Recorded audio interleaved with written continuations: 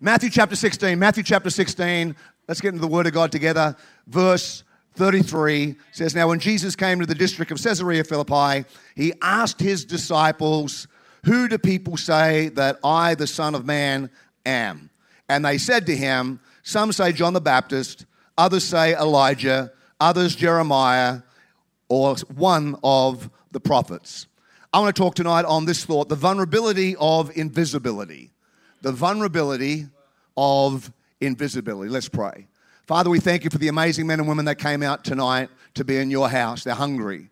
They're hungry for the word of God. They're hungry for a word from you. And Holy Spirit, we invite your presence here tonight to work in a powerful way. We pray that you would overtake us and you would overshadow us and you would minister to every one of us tonight. Work with me, God, to not just preach another night on another Sunday night, but Lord God, let it be a word in season. We thank you that your word never returns void. You always have an agenda. I believe you have an agenda for everyone who showed up tonight, and so do what only you can do. We leave it in your hands in Jesus' name, and everyone said, Amen. I struggle with test anxiety. Anybody else struggle with a bit of test anxiety? I've been trying to track it down. Where did that enter into my life?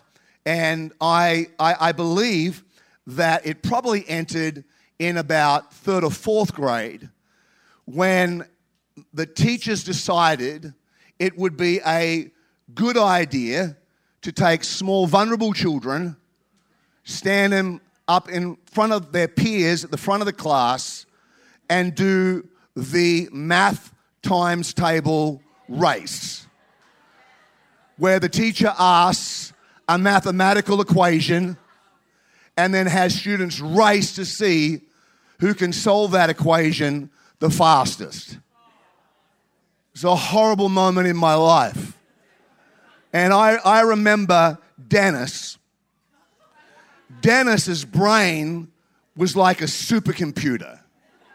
I mean, his hand would go up so fast, it'd break the sound barrier.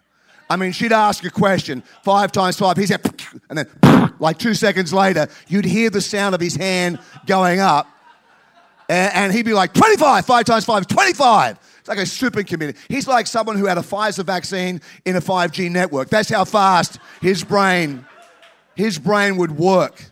My brain, on the other hand, was more like a sloth on melatonin. She's asking the question, like. So I learned I had to scam the answer. So she'd be like, 5 times 5, I go, "Whoa!" And she'd be like, "What?" So I'd be like, I believe, miss, you asked the question, 5, which if I remember correctly is a prime number, multiplied by itself. It's also a prime number. So I'm rolling with the answer to that equation. 5 times 5 is 25.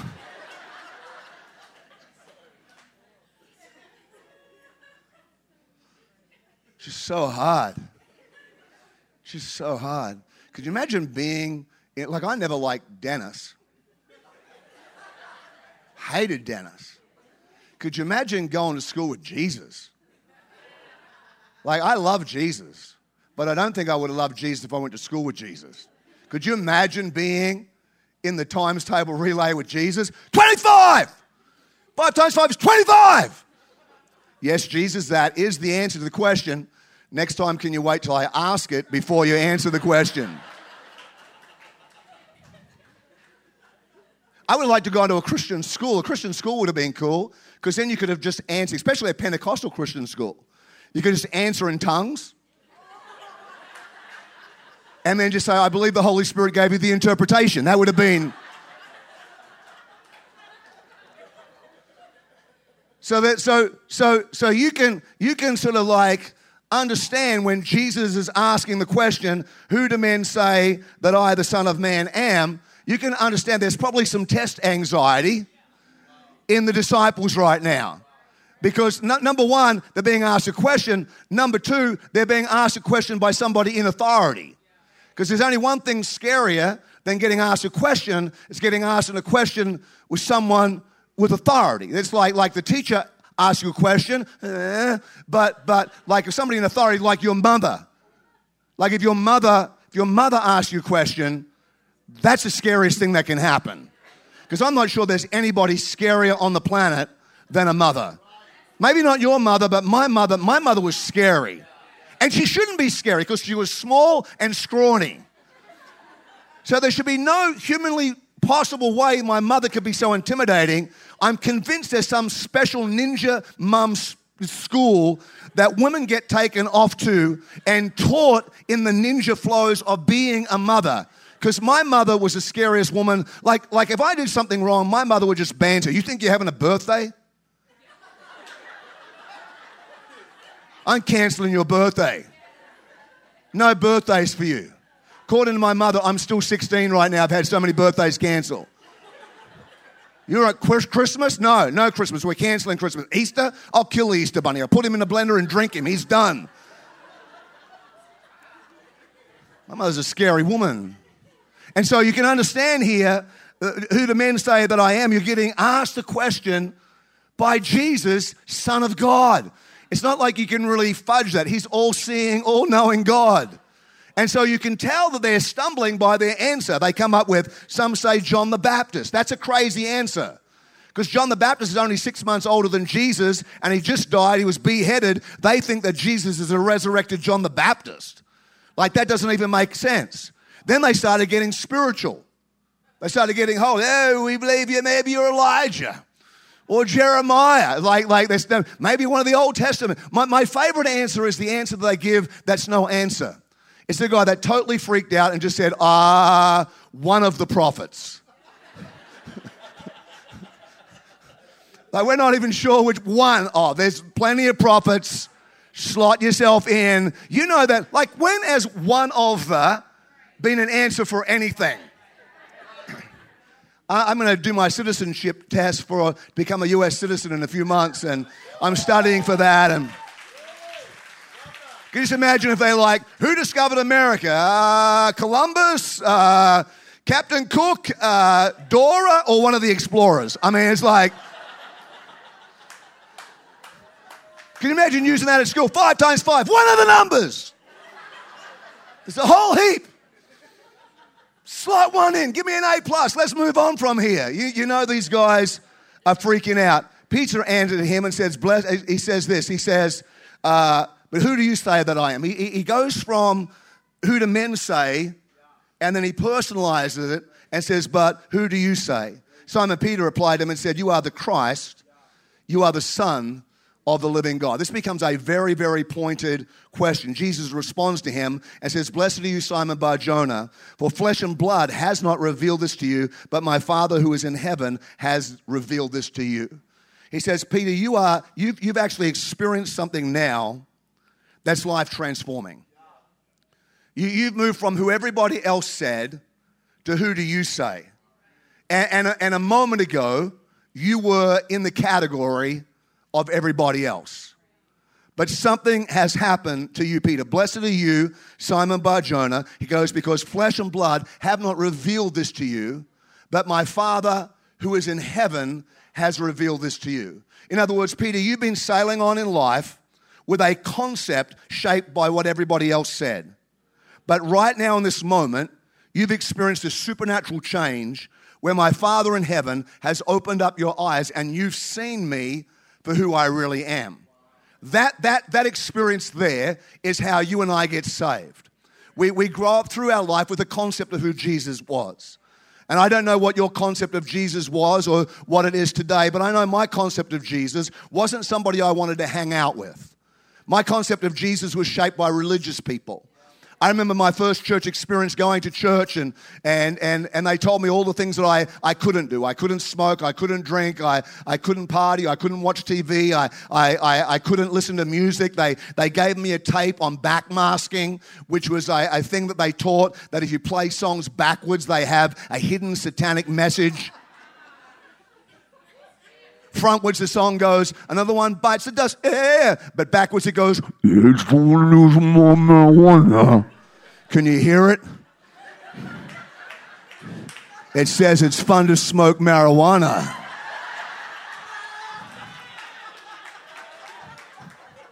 There was a Beatles song. Frontwards the words was, number 9, number 9. Backwards it said, turn me on the bed, turn me on the bed. Can you hear it? Turn me on, dead man.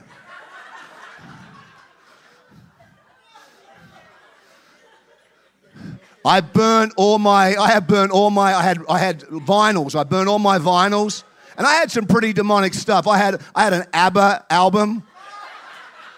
Because when you play ABBA backwards, it says, ABBA.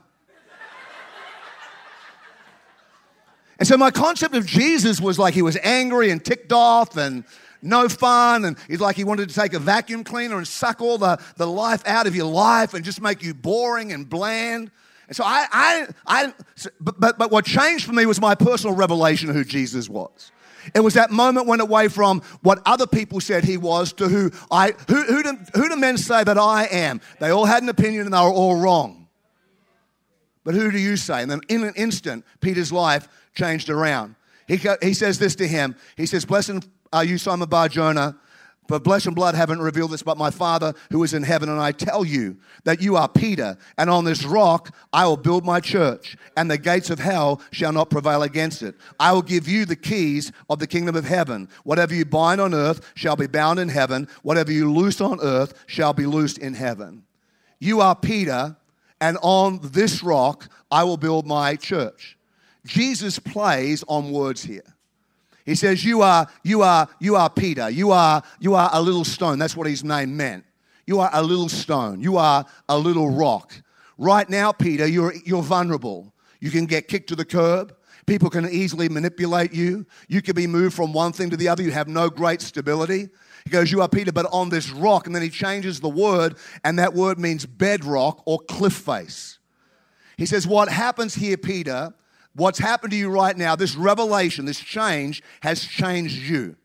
You've gone from someone who's easily manipulated, easily kicked around, easily impacted, to somebody that's solid and strong and immovable. There's a miracle that's happened here. He says, and on this rock, on this transformation, I'm going to build my church. And then he goes on and says that I'm going to give you the keys of heaven, and I'm going to give you authority. Authority comes in that revelation of Jesus. Now, some people teach, and some churches have taught, that when Jesus is speaking about on this rock, I'll build my church, that the scripture is saying that Jesus would build his church on Peter. But Peter is not the subject. If Jesus had turned to the disciples and said, hey guys, who do you say Peter is? Then Peter would be the subject. And then you could give case to Jesus talking about building the church on Peter. But he's not talking about Peter. Peter is not the context or the content. Peter is just a part of what's happening. The context is who is Jesus, and the content is this principle of revelation. The principle of revelation works like this. What is hidden has power. Once it's revealed, the power is released. So Jesus is hidden, the power's in there, and as soon as you get the revelation, as soon as the light comes on and you see him, as soon as he comes out from the darkness into the light in your life, the power is released, and it releases salvation. And it brings you into the kingdom of God, and you become a Christian, and then God fills you with authority and power. We talked about that this morning. Now, this spiritual principle, Jesus said, I will build my church upon it. That's how we get saved. But the principle of revelation, and I want to talk a little bit about that tonight, is a kingdom principle that when you can understand it, revolutionizes your Christian walk. Most Christians don't understand this principle of revelation. When you understand the principle of revelation, it becomes a powerful weapon in the arsenal of your Christian life. The principle of revelation is when something is hidden, it has power, and when it's revealed, the power is released. Now, there are some things in our Christian life that you want to keep hidden. You want them to gain power, and you want God to reveal it so the power can be released out of it. There are other things in our Christian life that we need to control the releasing. When we know that when it's hidden, it's gaining power, we don't want it to gain power, so we release it to release the power out of it. So here's how it works. First one would be this. If your good works are invisible, stay quiet. If your good works are invisible, shh, don't tell anybody. Because while you're doing good works, they're gaining power. And when you reveal them, the power gets let out of that. Jesus put it like this in Matthew chapter 6, verse 1 to 6. Beware of practicing your righteousness before other people in order to be seen by them. For then you will have no reward from your Father who is in heaven. Thus, when you give to the needy, don't sound a trumpet before you, as the hypocrites do in the synagogues and in the streets, that they may be praised by others. Truly I say to you, they have received their reward. When you give to the needy, don't let your left hand know what your right hand is doing, so that your giving may be in secret. And your Father, who sees in secret, will reward you. When you pray, you must not be like the hypocrites, for they love to stand and pray in the synagogues and at the street corners, that they may be seen by others. Truly I say to you, they have received their reward. But when you pray, go into your room, shut the door, pray to your Father who is in secret, and your Father who sees in secret will reward you. So here, Jesus teaches us that there are some things in the Christian life that should stay secret. He says when you do good things, when you're giving to the poor, when you're serving, when you're praying, when you're doing good things, shh, don't tell anybody. Keep it secret. When you fast, don't let people know, hey, I'm fasting. It's like you to know I'm fasting and I'm praying, seeking the face of the Lord, and I'm reading a lot of scripture. Just want you to know that, how awesome I am. He's like, don't do that, because then people are going to be like, whoa, man, you're awesome. You're incredible. You're super spiritual. I want to be just like you. He says, that's your reward. That's it. You got your reward. He's like, no, shh, don't tell anybody. Keep it quiet. Just do it in secret. And my Father who sees in the secret place, he will reward you openly.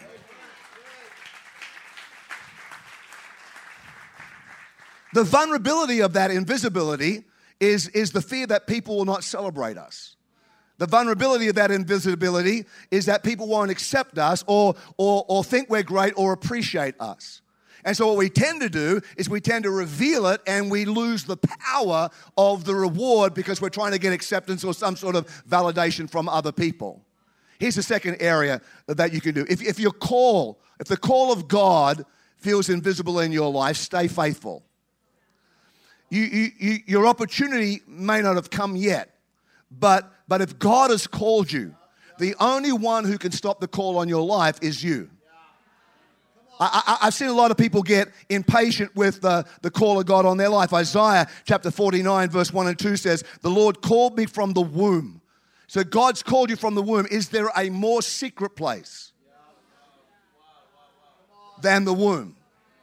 Now, I know that's not accurate today with scans and stuff like that, but in Isaiah's day, was there, in his mind, is there a more secret place than the womb?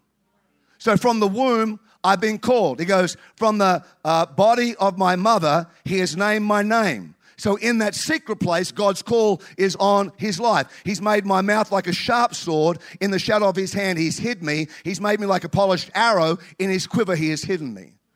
So Isaiah is talking about the call of God on his life. Maybe you feel that call of God. Maybe since you were young, you felt like God has called you to ministry, or God has called you to some sort of area, and it hasn't happened yet. And often in church life, people will bounce from church to church because the pastor doesn't recognize their ministry. Well, God has called me to be a prophet. Well, can you help us set out the chairs?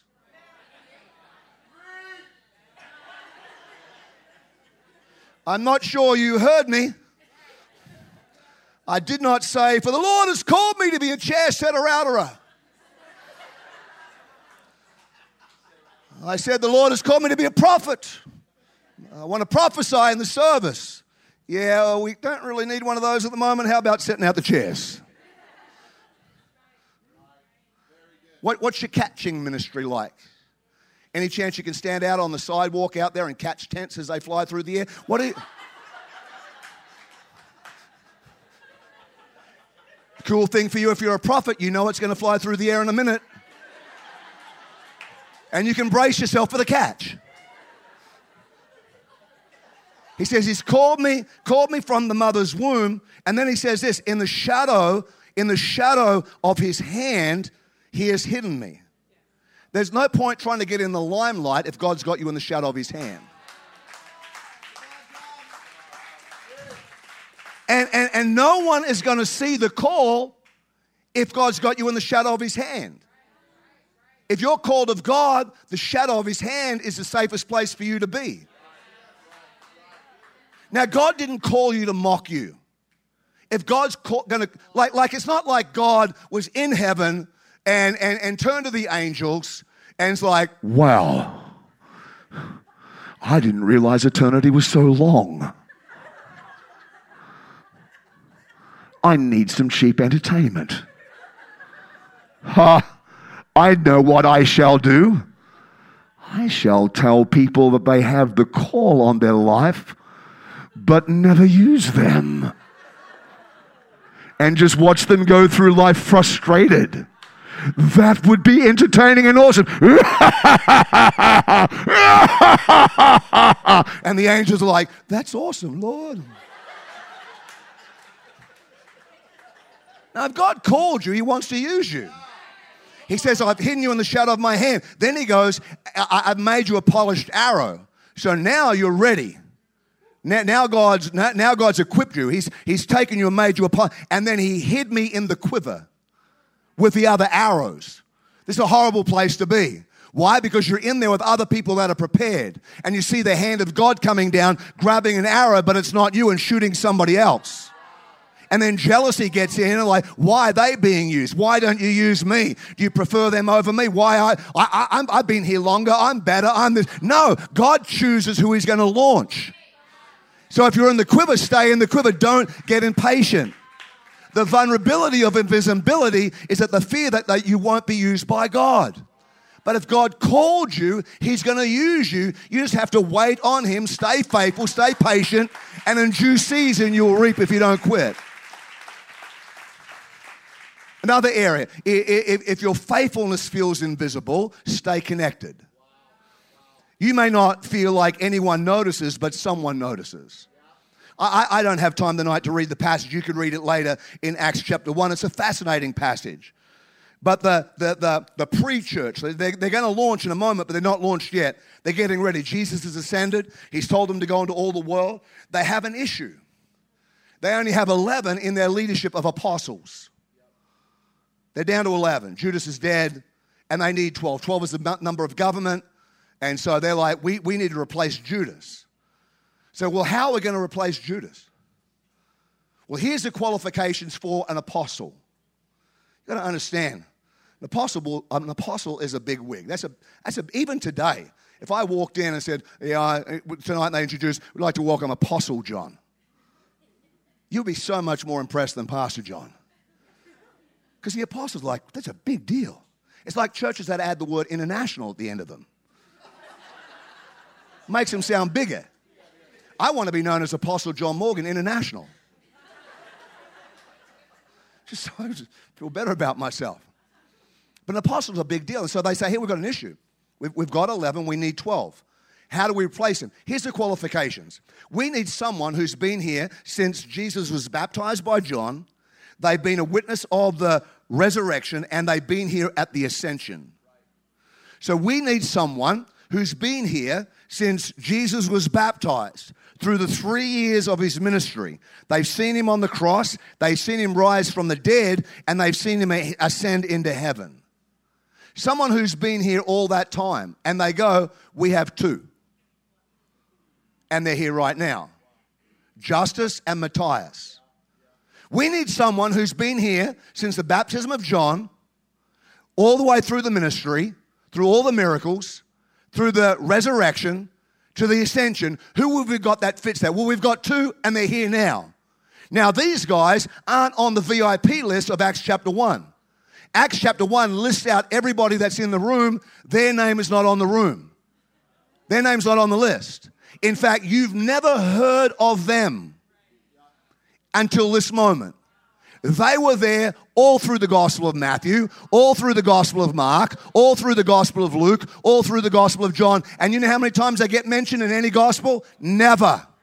They're never mentioned at the feeding of the 5,000. They're never mentioned at the raising of the dead. They're never mentioned anywhere in any Gospel, but they're always there in the background. And they probably think, Matthew didn't notice me, Mark didn't notice me, Luke didn't notice me, John didn't see me. No, someone saw them. It may feel like no one sees you, but they're there faithfully. They were there when everybody else left because they had a difference of opinion than Jesus. When Jesus made some hard statements and everyone left in multitudes, they stayed. They locked in. They never left. When it got difficult, when it got challenging, they didn't leave.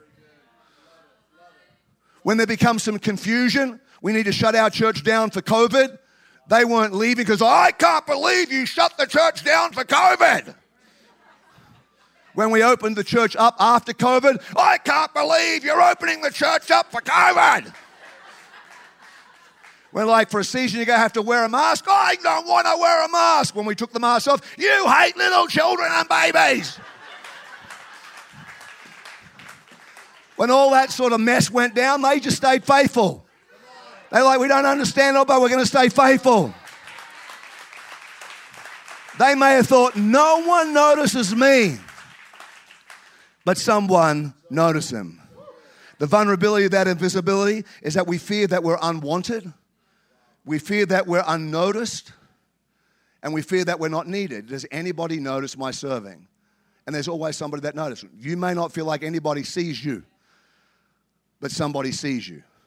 And in that moment, they went from being a nobody to being an apostle of the early church.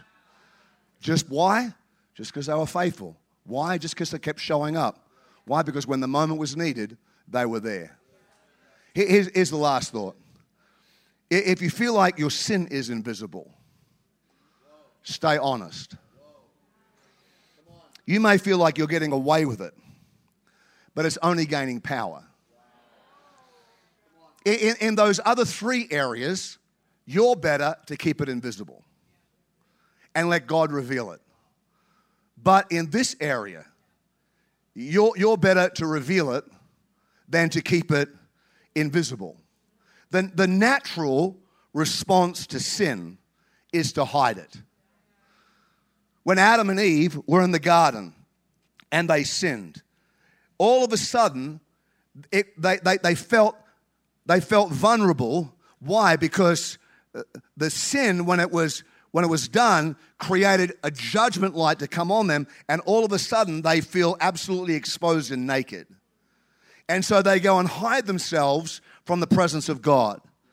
God comes into the garden looking for them. Adam, Eve, where are you?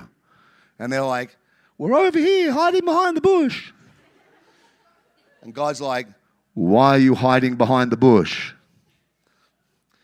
Because we're in the Nicky Nudie. Who told you were in the Nicky Nudie? What were they doing? They're hiding because they feel vulnerable, because they feel exposed, because it's a horrible place. And so then you got to hide. You got to cut all these other things down. It's a little bit like this. And I don't know if you've ever been around Christians that are unbelievably attacking on everybody else. And they attack every other church and every other person. They pull everybody else down. And they present themselves as ultra spiritual. Just 30-something years of ministry. Anytime someone's like that, my first response is, I wonder what they're hiding. I wonder what they're covering up. I wonder what sort of messed up stuff is behind that curtain. Because when you're in sin, you've got to chop something else down to cover up your sin. Because your life gets on this exposure to judgment. So I feel judging, and so now I'm exposed. I've got to cut something down to cover me up. And then when you sin and you hide it, it just gains power. It's just gaining power. The scripture says here in the book of 1 John chapter 1 verse 9, if we confess our sins, he's faithful and just to forgive us our sins and to cleanse us from all unrighteousness.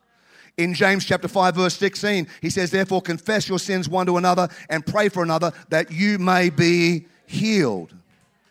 Bible says in the book of Luke, nothing is covered that will not be revealed or hidden that will not be known. Therefore, whatever you have said in the dark shall be heard in the light. Whatever you have whispered in private rooms shall be claimed on the housetops. Whoever conceals their sins does not prosper, but the one who confesses and renounces their sins finds mercy. If we confess our sins, he is faithful and just to forgive our sins and to cleanse us from all unrighteousness. It's with your heart that you believe and are justified. It's with your mouth that you profess and you're saved. You got to come to the place where you say, I'm struggling. Can I have somebody come up and play something romantic on the keyboard? Just help me out here. If you're new to church, we do this deliberately. This is a deliberate thing.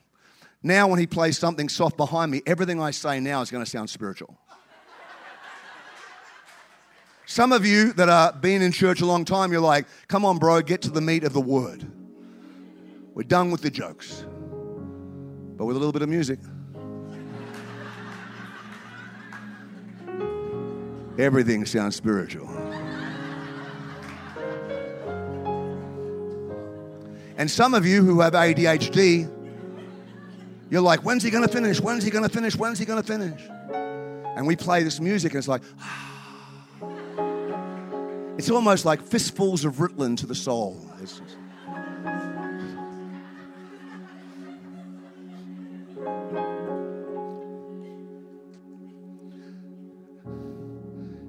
Jesus taught us, when you do good works, shh. When you sin, get it out in the open. We flipped it. We flipped it. We tell everybody how good we are and never tell anybody what we're struggling with. It's so bad in the church, forget about confessing sin, we can't even confess temptation. And temptation is not sin. The Bible says Jesus was tempted in all ways. So we can't even tell, hey man, I was really tempted in this area. Oh, I can't believe it. No, but we've got to get to that point where we can listen to someone's temptation, listen to someone's struggle, love them enough as they get it out in the light to bring healing rather than bringing judgment. The vulnerability of invisibility is if you don't get it out in the light, it's going to destroy you. But before we close out, I want to pray with you. Because Jesus said this. He says, forgive me my sins, listen to this, as I forgive those who have what? Here's what I found in life. It's hard enough for me to confess the sins I've done and get them out in the open. Even though sin will have power while it's hidden and grow in me. Let me take it one step further. What about the sins that were done to you? Same principle. So the sin that's been done to you, someone abused you when you were 4. And they told you, if you tell anybody, I'll hurt your brother. If you tell anybody, I'll hurt you. And then you took that sin against you and you hid it. And you've never revealed it. You've never talked about it. Someone messed with you when you were 16 and you felt so embarrassed about that. You just couldn't bring yourself to ever telling it.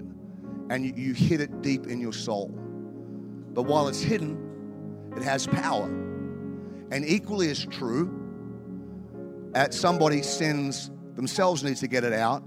When someone sins against you, you need to get it out in the open. It's a little bit like when Jesus was trying to raise Lazarus from the dead. And he told Mary and Martha, roll the stone away. And they're like, we don't want to roll the stone away. Why? Because it smells in there.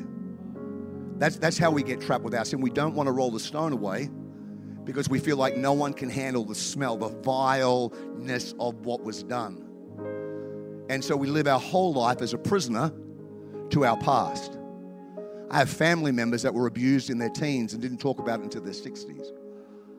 For decades, hid that thing in their life, never got it out, and it controlled. I have friends of mine, it destroyed their marriage because they become a prisoner to what somebody did when they were young. They never got it out, and it impacted them. And then that person who did that to them not only hurt them, but hurt their children and their family. There's a power that comes in revealing it. Now, I'm not telling you that if that's your story, to go and just talk to some random person tonight. If that's your story, if God's speaking to you right now, this church has incredible loving, caring leadership team and structure. And so your first step would be to go to them and say, I need some help. You can't do that journey on your own. That has the ability to blow up and become more painful than you know. But if there are areas in your life that have been done to you, or areas of your life that you've done, that you've never come to the point of saying, there's mess in my life, I want to encourage you, roll the stone away and let the power of revelation come. Because while it's hidden, it has power. When it's revealed, the power of the sin is released, and God's power of love can flow, God's power of grace can flow, God's power of healing can flow, God's power of liberty can flow, God's power of freedom can flow, and who the Son sets free is free indeed.